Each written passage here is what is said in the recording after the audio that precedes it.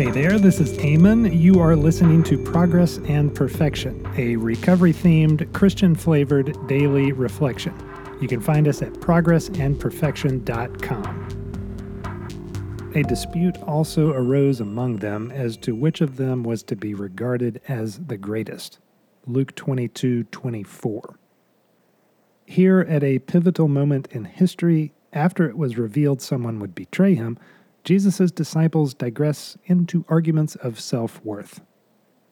If these handpicked by God himself to be his faithful crew are by turns going to betray him outright and then fuss over who gets to ride shotgun, is it any wonder that we spend much of our own existence with our heads down, focused on all the wrong things?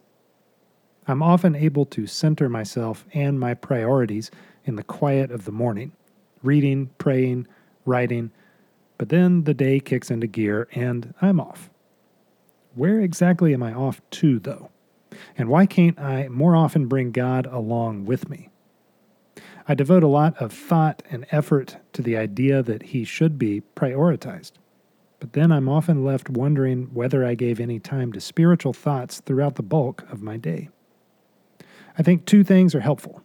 One, take action, or keep taking it. Don't be too discouraged. Lean into him more and more. Find time to dedicate to focused meditation on him. Do the work, but don't beat yourself up when you don't do it perfectly. 2, pray for the strength. We aren't capable. No amount of self-rallying will get us there. We need to be intervened upon. God, direct my thinking.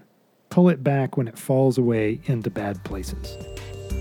Thanks for listening. Forward this to a friend who may appreciate it, and you can find us at progressandperfection.com. Have a great one, and we will talk to you tomorrow.